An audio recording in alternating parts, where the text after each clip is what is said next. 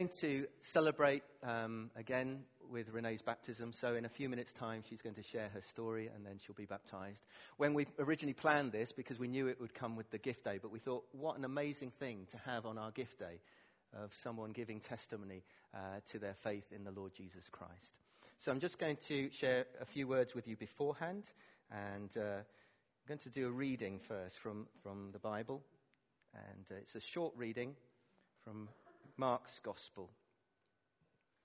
And if you've not brought a Bible with you, or if it's not on your phone or your device, it'll be on the screen as well. In the beginning, Mark. It's not John 1, is it? This is so slick. We did rehearse this. Mark 1, verse 1, okay? The beginning of the good news about Jesus, the Messiah, or Christ, the Son of God. That's the reading for this morning. There you go, let's pray. Father God, thank you for the Bible, and thank you that it can speak to our lives today. We pray that you would bless this time as we just share together, and bless Renee as she comes a little bit later to share her story and be baptized. In Jesus' name, amen. Some of you are surprised by the shortness of the reading. Sometimes I do a whole chapter, sometimes it's just one verse. The beginning of the good news about Jesus, the Messiah, or Christ. Messiah and Christ mean the same, or the Savior, the Anointed One. I want you to imagine that you're sitting in Starbucks for a moment, okay? Close your eyes. You're sitting in, or any cafe that is of your choice. There's no favoritism here. And you're with a couple of friends, and suddenly the door bursts open, and in rushes a complete stranger with an excited look on their face, and they shout, "Good news! You'll never guess! The greatest news!" Are you interested? Are you curious?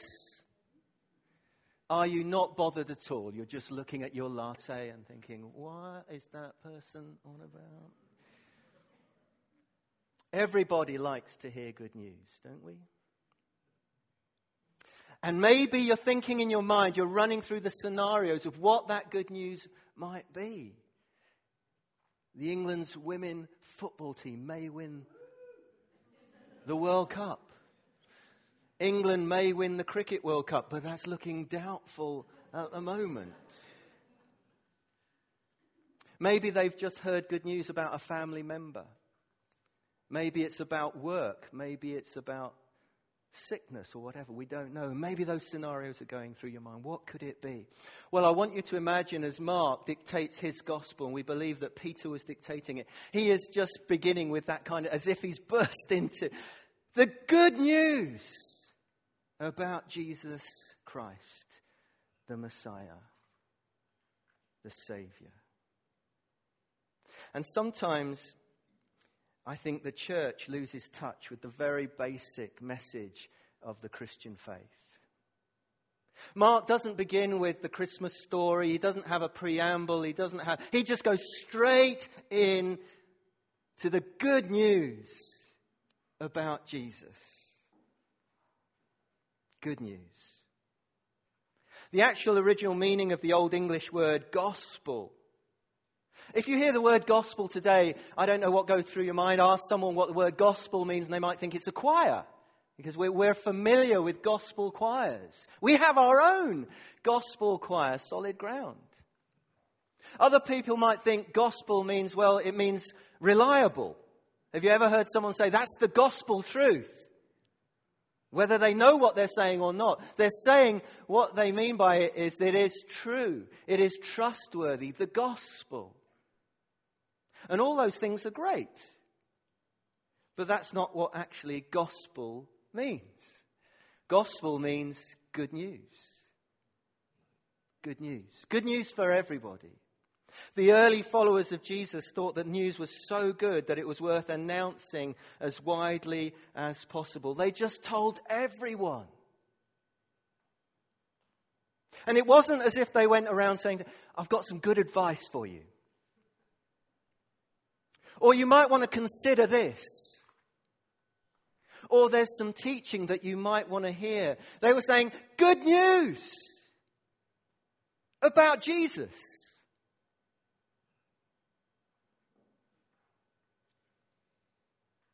It's not news that you can just put alongside other news. It's stand-alone news. And if you hear it, you might receive it. And you might trust it. And you might believe it. And your life will never be the same again. We want everyone to hear it. We're not in charge of how it's heard and how it's received.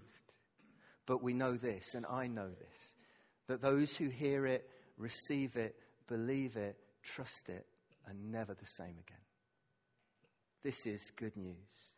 So what's the good news? The good news centers around Jesus, as Mark explains as he begins his gospel. We are so loved. I began the service with that verse from John's Gospel. We are so loved, for God so loved the world, all of us, that he gave his one and only Son, that whoever believes in him will not perish, but have eternal life. The good news is that God, the true living God, no cheap imitations that are out there, but the true living God has stepped in to his own history. The one who made it all from the very beginning has stepped onto planet Earth to restore it, to heal it, to redeem it. And he has begun a work of new creation. He has disarmed the power of sin. And all of us sin. All of us fall short of the glory of God. It just means we're not perfect. And he has disarmed its power because we can be forgiven all our sin. He has broken the power of death. Jesus rose from the dead. He is alive forevermore, and he has promised everyone who trusts in him will live, even though they die. This is good news. And he has made the way. Not only has he made the way, he is the way. We don't have to earn it. We don't have to perform. We don't have to become religious. We don't have to do things to gain God's pleasure. We just have to receive the gift, the good news. And one day soon, the new creation will be complete. If you've accepted Jesus, you're part of that new creation. But the wonder of it is he's going to join heaven and earth together, and he's going to make it all new. And there'll be no more death, sickness, pain, all the things that make this world not what it should be. That's his promise. What's the good news? We're all invited. Every single one of us are invited. Through his death and resurrection, sin and death is disarmed and defeated. And he's going to come again in all his glory. That's why we pray, your kingdom come. Your will be done on earth as it is in heaven. Because heaven and earth will be joined together. Perfect. New creation. We're invited. We're included. How can you walk away from a gift like that? But he says that's your choice. But the gospel writers make it clear this is just good news. It's good news. We don't have to be apologetic about it. It's just good news for everybody. And today, Renee is going to testify that she knows the truth of that good news as well. And she's going to tell her story in a few minutes' time. Why do we do this? If you're unfamiliar with the way we baptize people here, I met somebody this week and I said we're having a baptism, and they imagined that we were going to sprinkle Renee with a few drops of water. And I had to explain that we do things slightly differently, that she's going to get wet all over and that she's going to be plunged into a pool. And they, wow! So why don't you come along? I'm not sure. I'm not a churchgoer. Oh, okay. I missed out because normally they say I'm not religious, and I go, neither am I. And I said, when he said I'm not a church guy, I thought, oh gosh. Imagine if I'd said, well, neither am I. Mm-hmm. We are the church. Oh, I missed one there. I don't go to church. I am the church. We're the church. Oh, does that ever happen to you? So annoying, isn't it? 2 days later, you think about what you should have said to somebody. That's going to bug me now. Why do we do this? We do this because Jesus asks us to. If we believe in Jesus, he says, would you be baptized? In fact, he commands it. He says, to his disciples, go and make other disciples and baptize them in the name of the Father, the Son, and the Holy Spirit. So it's a step of obedience. And Jesus himself was baptized. So we can't say, well, he wasn't baptized. He was. He didn't need to be, but he was. But it's also so symbolic of what it means to us to receive Christ into our lives.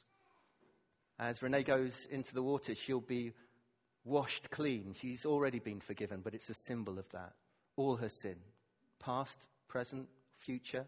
If she stays in that relationship with Jesus, it's all paid for by Jesus. Isn't that amazing? It's good news. And she's recognizing that her old life, although she's not that old, is dead, and she's risen to a new life with Jesus. And it also symbolizes being filled with the Holy Spirit, because as she comes out of the water, we're going to pray for her that she be filled again with the Holy Spirit. And she joins the body of the church. She's already part of it by faith, but this is a recognition that she's standing up to do this. So we're going to pray for Renee, and I think some of the older young ones are coming back in because they want to hear you speak. So let's just pray together. Father God, thank you for this day. We believe it is a day that you have made, and we're going to rejoice and be glad in it. And we thank you for Renee, and we thank you that she has come to this point in her life where she wants to publicly testify to her faith in you. And she wants to be baptized for you. And so we pray for her, Lord, that as she does this, you give her the strength that she needs to share her story in front of all of us, and that you would bless her immensely as she goes through the waters of baptism. And Lord, that this would be the beginning of this incredible life to live with you in the days to come. So pour out your Spirit upon her in Jesus' name. Amen.